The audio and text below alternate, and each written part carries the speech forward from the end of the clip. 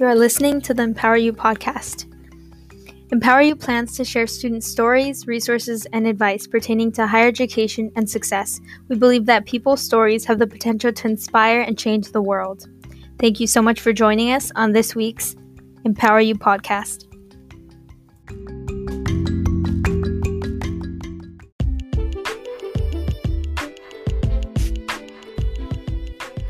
On this week's episode, we have Kimberly Collins. Kimberly Collins is a senior at Brown University studying public policy and Africana studies. She is from New Rochelle, New York. At Brown University, Kimberly is a Social Innovation Fellow and co-founder of Brown Votes, a student-led voting organization.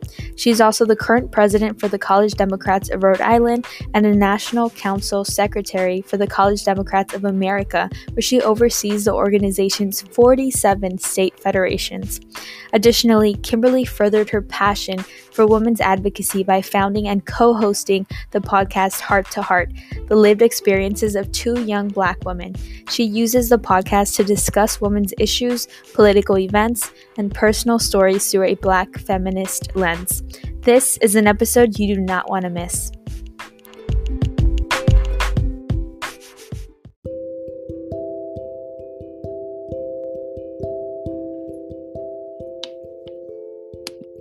Hey Kim, thank you so much for being on the Empower You podcast. We are really excited to have you on board. And to start off, we'd love for you to introduce yourself and maybe speak about some of your passions and some of the things that you've been able to do. Guys, Kim is an incredible friend of mine, and I'm really, really glad that she's finally on this podcast. Hi, I'm so excited to be here. Thank you so much, Elvia, for inviting me to be on. Just to introduce myself briefly, my name is Kim Collins. I'm from New Rochelle, New York. I'm currently a senior at Brown studying public policy and Africana studies. And my concentrations really describe a lot of my interests. I'm really passionate about law and about policy, particularly as they intersect with race and gender. I've also done a lot of work thinking about criminal justice reform, the reimagining of the criminal justice system. And I also have my own podcast where I talk about Black women and girls and how we can uplift and support them. So a lot of my work has revolved around that. I've also done other things with civic engagement on campus, such as co-founding an organization called Brown Votes. And I also do some work with College Democrats of America and some of the College Democrats chapters within Rhode Island and at Brown. Thank you so much. Those are all such incredibly inspiring things. And I kind of just want to start from the beginning. You know, how would you describe your experience at Brown so far, whether you want to go into it maybe socially, academically, some of the experiences that you think have really cultivated and have molded and shaped who you are as a person right now? Yeah, I think Brown has overall been a really exciting and life-changing experience. I think these past 3 years, I have learned so much just about myself, who I am as a student, what really guides some of my interests and my passions. I think Brown has been an amazing place for me to really explore my academic interests and really hone in on what it is that I really care about and what it is I want to do with my future. So, I started off Brown really as like an economics major, thinking I was going to do business, and that kind of shifted over time. And I'm just really happy that I was able to utilize the OPA curriculum and other resources at Brown that really helped me guide my path and figure out what I liked. I think also from a non-academic lens, Brown has been really great about being involved in the community. So I think it was really here at Brown that I became really involved in just community work, civic engagement work. And I also felt like Brown, through like the Swearer Center and other different programs, gave me the experience to do that. On a personal level, I think Brown has had so many highs and lows, which I think a lot of people often talk about. Definitely so many moments where I'm so happy, and I could never imagine myself being in some of the positions I've been in, getting to go on certain trips or, talk to certain professors. I never thought that I would have those experiences. But then there also has definitely been low moments of dealing with imposter syndrome, or even just going through the struggles of having a really rigorous academic load and also trying to manage relationships and, other outside activities that has been really difficult. And I think we have also been going through Brown during a global pandemic. So even that interruption to our education, I think, has really shifted things and created some instability that I never think we would have imagined or accounted for. So, overall, I think it's definitely been a lot of highs and lows, but I really couldn't picture myself anywhere else but Brown. I'm so glad to hear that. And I know you mentioned, different facets, whether they're good and bad. And I'd like to dive into maybe some of those adversities that you faced. I think that's very important to speak about, especially as, females of color. There are so many other things and other barriers that we have to overcome. And, would you be able to kind of discuss maybe what were some of those adversities early on when you first arrived to Brown? How did you navigate and ultimately overcome them? And maybe what were some things that you learned from them and some things that you would like to share with our audience members? Sure. So I think there were a couple different things. Number one, coming into Brown. So I went to a public high school, and I was always in public school education all of my life. So I think coming into Brown, I felt very intimidated, since just a lot of my friends, a lot of other people seem to come from private educations or go to boarding school. So I think, that was initially pretty intimidating. I think also too, there's like a lot of class differences at Brown. Brown is, I think, the Ivy League with the highest number of people in like the top 10% or whatever the statistic is. So that was like a huge culture shock for me and very different. And, I think just in terms of the social settings and also within the classroom, sometimes those things are just very prevalent and they come out. And so I think it was learning to be comfortable with like my background and my circumstances that kind of took some getting used to. Also too, again, dealing with imposter syndrome is really hard. So kind of also being in this place of feeling like, well, I didn't have these same opportunities as some of my other peers. So do I deserve to be here? Kind of grappling with some of that, I think in the beginning was hard. And I think that definitely affected like how I participate in the classroom, kind of how I felt comfortable like approaching professors or even like working in group projects or group settings. And I think naturally over time, I just had to be comfortable with my skill set. And I think over time, anyone is going to realize that like you are meant to be here. It is not a mistake that you are at these schools and at these universities. And that was really important for me to understand. And I think, I gave myself a lot of grace, especially during my like freshman and beginning of sophomore year, to just kind of go through that, to experience that, and to really feel everything so that I could understand why I was feeling the way I was and how I could overcome that. And I think between like my amazing parents, meeting amazing friends like Elvia, it really made me feel comfortable just with my own skills and my own abilities. And it became a lot easier to navigate Brown, and then also realize that I can function as a leader at Brown. I could, also help and inspire other people at Brown.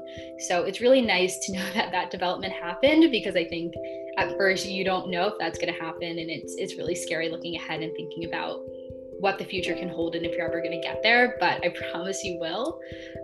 So I think those have been some challenges. I will also say, unfortunately, I also have experienced like incidents of sexism or racism. And, I think that is not something that's unique to Brown, right? Like that could happen just in the real world, like in general. But it was unfortunate that I did have to deal with some of those circumstances while I was at Brown. And I will say, however, that I did feel supported by people within the institution that I, spoke and told those incidents to. And, we were able to work through those situations. So I'm really happy that I was given support to work through that. But it definitely was unfortunate that those things had to happen.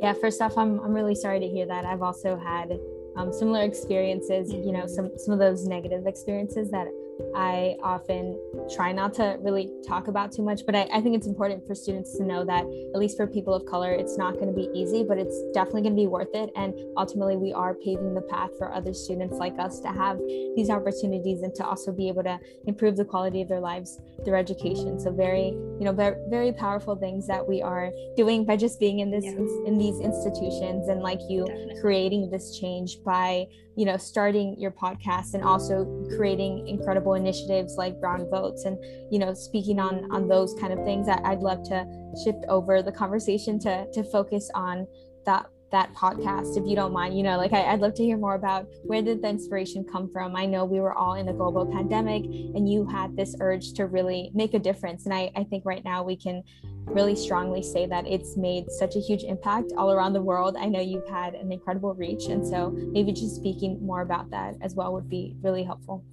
Yeah, sure. So, June of 2020, I decided to start a podcast with one of my best friends who I went to high school with, and now she's at the University of Pennsylvania. So, we kind of had this similar experience of going through high school together, being in predominantly white spaces, and now also being at PWIs as Black women. So, our podcast is called Heart to Heart, the lived experiences of two young Black women. And really, the aim here was number one, to bring a new perspective, not only into the podcast space, but into the general like lifestyle space, the general social media space of actually having perspectives of Black women be heard. A lot of times, the podcast industry and just different social media spaces is really dominated by white people, white women. And we really thought it was important, especially in this age of like racial reckoning, when people are actually receptive to like understanding what the Black Lives Matter movement means, thinking about intersectionality, that we have some of these voices and perspectives within the conversation, within the discourse. And so how we decided to really tackle that was number one, kind of introducing ourselves as people, sharing the experiences that we dealt with in high school that at the time we couldn't really speak about. 4 or 5 years ago, it was a lot harder to bring up issues of race, issues of gender, like misogynoir. It was really hard to bring those things up and like actually have that hold weight because people really were not open to having those conversations. So we thought it'd be really important to do that. And, again, it's not like we wanted to expose people and, we tell our stories in a way that, is not giving details, but is ultimately really having people understand the premise of what we went through and what we experienced and, how we got to where we are today. So we tell those personal stories, but then we also talk about larger narratives of, the Me Too movement and how that hasn't been inclusive of Black women or other different circumstances that are happening. We did a lot of episodes revolving around the election and what the stakes are for, Black people and, should we vote, should we not vote, just having that discourse and those conversations, but kind of putting a Black feminist lens to them so people could understand how we're thinking about a lot of the issues that are happening on a day-to-day. And, we've been so lucky to have such a wide reach and, really to be able to share our podcasts with people from over 35 different countries. Like, it's just unimaginable that we would have this reach, that we would, get so far. But I'm really so grateful for everybody who listens, for your support, Elvia, because it really has meant the world to know that people are open to listening to our voices. That was one of the scariest parts about starting it was, are people going to listen? Are people going to care? And it really means a lot that now, a whole year later, people are still listening. I'm getting goosebumps just hearing that story because I think it's so important for people to know that, there are people who care. And despite all of the negative things that we have endured these past few years, stories like yours do matter. And it's just so important to take hold of your narrative and be proud of it and also showcase it and use it to help others who are maybe experiencing the same things or in your case wanting to learn, as well as also resonate with these stories that you said, like you said, are very, very underrepresented. I know in all social media forums, in all aspects of the world, I think we need more stories like yours, more stories related to, people of color and how they're navigating towards this world. So overall, very inspiring. And thank you for sharing. Yeah. And for our audience members, we're going to have the links down below. So Kim, if that would be good for you, we'd love to make sure that more and more people are able to listen in on your story. Thank you. I really appreciate that. And I'll also say, it is meant to be an educational tool for, people who don't identify as women of color to listen, but also to it, like you said, it really is also a safe space for women of color to feel like, okay, somebody has a similar experience to me. So I appreciate you sharing it and supporting it. It really means the world to us. Thank you so much. Of course. Yeah, it's the least I can do. You really inspire me. And I know you've also worked on other initiatives like Brown Votes. I would love to hear that as well. And for anyone listening who doesn't know what it is, just to give you a small little snippet, Brown Votes is a new student-led initiative supported by the Source Center dedicated to improving civic engagement at Brown University.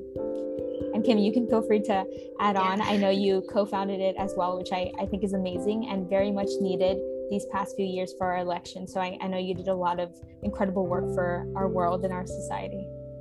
Thank you. So I'll first start and say that I co-founded Brown Votes with Madison Mendel, who is another fellow student here at Brown. And, together we really tried to fill something that we thought was missing within the Brown space, which was just a coalition that was bringing together a lot of different stakeholders to make sure that Brown University was doing its part to really support students in making sure that they vote, and also the wider Providence community. So what that really entailed is, working with the university to make sure that we had different voter registration materials available to students. I'll also say Brown Votes was founded in the summer of 2020. So we were entering a completely remote semester with the November 2020 election pending. So it really also entailed now figuring out ways to do digital organizing, to have people understand how to mail in absentee ballots, how they can vote safely in person with the pandemic. And so it was a lot of resource sharing. We built a website. We created infographics that were shared around social media. We ended up working with over 100 Brown students at some point that semester, whether it was through some of our social media creation or also working with different other clubs and organizations on campus to make sure people were voting. We created a voting competition with different athletic teams to try to turn out the vote. So we really tried to exhaust every resource in different communities at Brown to bring people together and also just kind of make it a normality that people vote, that people are aware of local politics, they are aware of what they're voting for and who they're voting for. And, it definitely was a lot of work.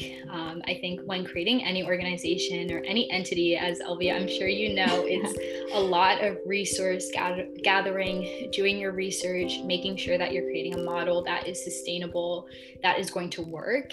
And I'll definitely say that over the course of the existence of Brown Votes, we've definitely had our, ups and downs of trying to figure out what works, how we can best support our amazing committee leaders that are really the foundation of the organization.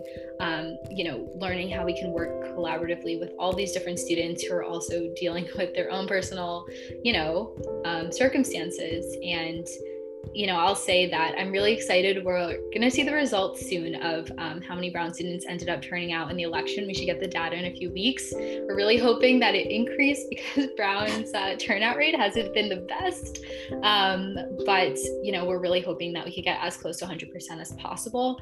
And I do think that we definitely did a lot of mobilizing this past fall and have really tried to now focus our efforts on advocacy, whether that's looking at different voting restrictions right here in Rhode Island through the Let Rhode Island Vote Act, working with other local organizations, working with NAACP Legal Defense Fund, just really doing what we can to make sure that people are still thinking about this issue and knowing that voting and civic engagement does not end when the election does.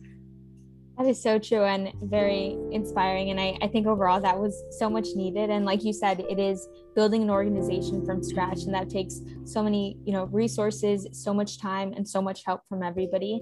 And for me, that ultimately is you are being an entrepreneur and building something from scratch, which I think is really amazing and cool. And my biggest question to you is, what were some of the challenges that you were facing when you were building Brown Votes? And like you mentioned, there were some things that worked and some things that didn't work.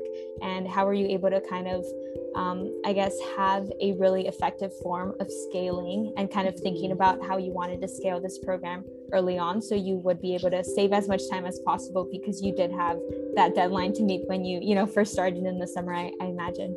Yeah, so I think one of the major challenges has also always been the structure. So when we started Brown Votes, we had done about 30 to 40 hours of research just talking with other peer institutions about their voting coalitions, because also the thing was at Harvard, Yale, all these other institutions, they already had like some kind of coalition or some kind of collaborative group that was working with the administration and students and faculty members to do voting, and Brown really didn't have that. So once we discovered Brown didn't have that, we tried to figure out, okay, well, what's a model that makes sense, that would fit our community, and like how can we create that?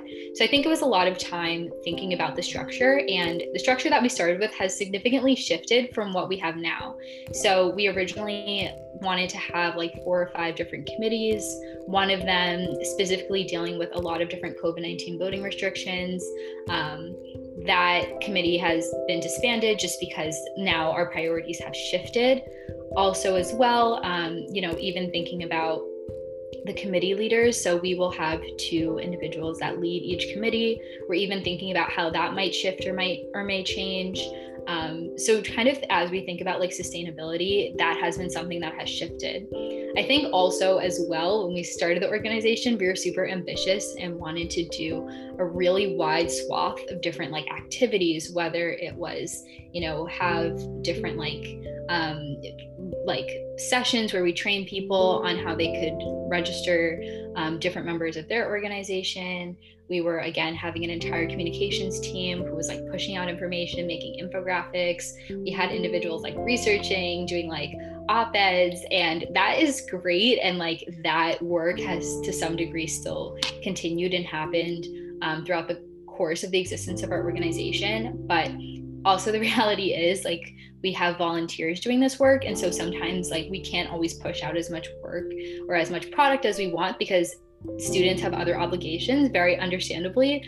And so, it's definitely thinking about, okay, so if we are to get 2 or 3 major things accomplished, what would they be? And I think we've always tried to respect the time of all of our volunteers and everyone who is doing this work, because we want to make sure that they also don't feel like, they are being worked so hard. And, one thing that Madison and I are working towards is trying to make sure that a lot of the leadership positions within the organization are paid. We think it's really important that more public service work, more civic engagement work becomes more accessible. And I think making it more accessible is making sure that people are paid. And I think a lot of reasons also why some of the public service spaces can lack diversity and lack people of color is because the reality is a lot of students who engage in outside activities may need to be paid or funded. And so we really want to make it a priority to make sure that we're kind of holding ourselves to that and making sure that we're having those positions to be paid so that we can have more people who traditionally do not have time to be in the space because they need to be working an on-campus job or doing something else where they're making money. We want to make sure that they can still be a part of Brown Votes. So as Madison and myself are transitioning out of leadership in the organization this fall, that is one thing that we are really trying to push forward, as well as just making sure we standardize some other things working with the university. So definitely still a lot ahead, a lot of shifting and changing ahead. Again, I'm sure this is very similar, Elvia, to Empower You and just, making sure that it's sustainable and lasts. So yeah, hopefully that wasn't too vague, but a lot of organizational shifts and changes has really been the core of the challenges that we've faced. Yeah, thank you so much for sharing, Kim. I think that's very helpful, for anyone out there who wants to make a difference, who wants to start an organization. It's very important to be open-minded, to be open to change, to know that it's going to take so much work to get to where you are and to be able to make that impact, but ultimately it is worth it. And I completely resonate, with everything you said, specifically about talking, towards public service and how it's not necessarily paid as well as it should be. I remember when I was interning at ACLU, the summer before coming to Brown, it was actually not paid. So many of their internships were not paid at all. And you could see that because, there was a lack of diversity, and ACLU works very closely with diverse communities, and it works with issues that are, hit very close to home for many POC low-income students. And so I think that's why it's important for us to work towards making sure that the public service is paid very well. I know you're doing so much already, by just taking on brown votes and ensuring that the people in leadership positions are being paid, or just the fact that you are respecting their time. And I think that speaks tremendously, of who you are as a person and also what the organization stands for. But ultimately, I just wanted to point that out because that also really resonates deeply with me. I'm sure many people in Brown and in college right now do want to pursue public service, but if they're not necessarily getting compensated as much as they need to, for their family or for their communities, then that is not feasible, and that ultimately does not serve as a possibility, unfortunately, for them. Definitely. I think you just really set it head on, just the major challenges that exist with trying to do community service work and public service work. And I hope these lessons will be helpful for anyone who's looking to start their own venture or get into this work. Thank you so much. Yeah, I hope so too. And moving on, I know we have a lot of our listeners who are high school students or maybe just starting the beginning of college. And I would love to ask you, if you have any advice for them, or if there's anything that you would have told your younger self, maybe when you were a high school student or even just starting off college.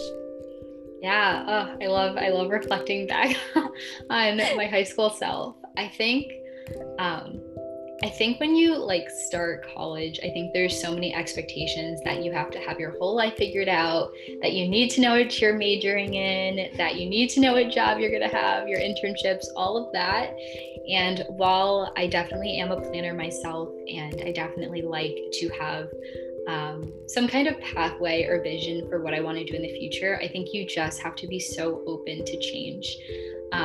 I think for me, again, I kind of came in, I thought I was going to do economics and business and was very much only looking at that. But then when I let myself actually take classes that were in other areas, I just naturally found myself enjoying work in some other areas, public policy, Africana. And I was like, okay, I'm going to lean into what I'm good at, what I'm enjoying, because the work feels easier to me because I enjoy it more. I'm more passionate about it. And I think that has led me to amazing things. And so I think it's really about leaning into what you're passionate about, even though it might not be traditional, even though it may not be what your parents want. Ultimately, I think you have to follow your heart. And when you follow your heart, I think you're just going to be so much happier, especially if, you're in a rigorous course load, you're doing a million other things and want to really have jam-packed days. At the end of the day, when you sit down to do your homework, you want to enjoy it. You want to feel there's a purpose to what you're doing. And I think that's really important. And that's not to say that, you're not going to have hard classes here and there. They're naturally going to arise, I'm sure, no matter what you major in. But definitely try to lean into your passions, because I think that will just make your college experience a bit better. So that's one thing I will say. And I wish that I had given myself some of that grace, because I battled for a long time with thinking I had to kind of do a more traditional route. But when I really just leaned into what I wanted to do, I feel like so many opportunities just came before me. And a lot of the things that I wanted to do internship wise that I thought I needed a specific major for, I ended up not needing that major to accomplish them. So I'm just really happy that, I just decided to just kind of, again, just do what I want to do. And of course I had a plan, and I had different ways to still accomplish my overall goals, but just really leaned into who I am and what I want to do. I'm so glad to hear that, and really amazing advice. I also wish I would have given myself that grace. I think from the very beginning, I was really focused on what my community or what my family wanted of me, and maybe just having these preconceived notions coming into college that are not necessarily true. And it's really up to you to be proactive and to search for things that excite you and that bring you so much passion and joy. So I couldn't agree more with your advice, and I think it's very well said and well articulated.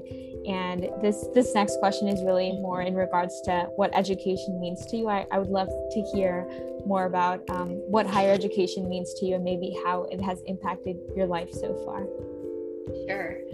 So I think, just since I was really young, education has always meant a lot to me. My grandma was an educator. And so I think just growing up, that was just always very stressed. in my household. I think also for me, education has always been something that could be an equalizer, something that could definitely impact and like uplift my family. And so I think for me, it was always really important to me that I got an education so I would be able to have opportunities and do things that like I traditionally would not be able to do. So I always saw it as being the key to open a lot more for myself, a lot more for my family. And I think that's why I've always taken it so seriously. I think specifically in terms of higher education, I think it's been really impactful just in the sense that now that I, went through high school and have like the basic skills and things, now I could really spend a lot of time educating myself on a certain topic or certain interest that is going to drive my future and drive what I want to do. So a lot of the reasons why I'm doing public policy and Africana studies is because eventually I want to be a lawyer and get into civil rights and criminal justice law. And so I really see a lot of the things that I'm doing within higher education as preparing me to get to that point. Preparing me for law school, preparing me to be somebody who can represent people later on. And so in that sense, I guess I more so see higher education as a way to now give back a lot of what's been given to me. So yeah, I guess that's definitely what I would say in terms of what higher education means to me.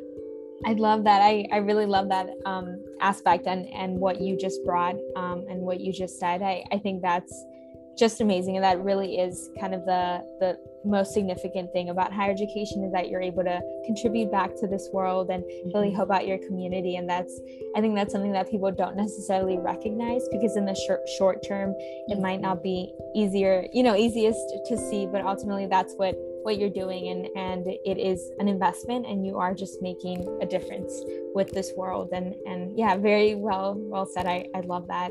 And I guess my last question to you, and I know this has been such an incredible conversation so far, so I just want to thank you again, and maybe if you could speak about a message that you would love to leave the listeners with.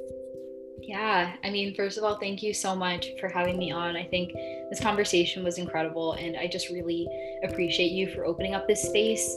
The other episodes are also so incredible, so I encourage everyone to go listen to them. But yes, thank you so much for providing this space. I think I started to touch on this a bit, but I think the message that I just want to leave listeners with is to definitely just give back the resources that have been extended to you. And again, those might not be the same exact resources that you were given, but I think it's really important that we just have this culture of really doing what you can to uplift people who are trying to get to where you're at.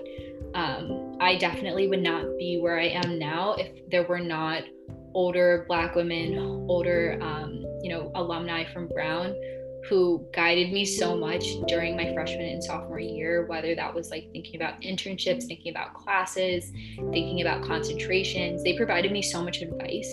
And now I, seek to do that for other people who are younger than me. Other girls from my high school who are now at Brown, like that is what I'm trying to do, trying to provide that support, trying to provide that care. I think that is really important that we, really have it be cyclical, where you have people who are constantly giving back. And, I think in the long run, I think it'll always come back to help you. And I think it's just really important that that is something we do as a community. I think just knowledge and advice and intellect, that is like a type of capital that I think is really important, even though it's not necessarily like monetary. It holds so much significance and so much weight. And I think especially for communities of color, low income communities of color, is really important that we use that knowledge that we've gained to really help each other. I think that's one of the most important things. And I really, really encourage everyone to do that, even if it's one person. And you don't have to be super close to them, but even if it's one person that you're helping, that you have a coffee chat with for 30 minutes and tell them about how you applied to X internship, like that can do so much for somebody. And that could be really important. I think it's really important that you make time to do that. Thank you so much, Kim. I couldn't have said it better myself. Like, I think that it should be a law of life, honestly. Yeah, just giving back and right in the Constitution. Yeah. Honestly, yeah. And just doing your part, because at the end of the day, like, we are making such a huge difference, and it might just be a small act of kindness, but that small act goes a very long way. And yeah, and I just want to thank you again for being on the show and for being a part of this episode. This has been a really great conversation, and I hope all of our listeners are able to take some knowledge with them, and I hope you guys have gained a lot from this episode, and I wish you guys all of the best. Thank you. Thank you.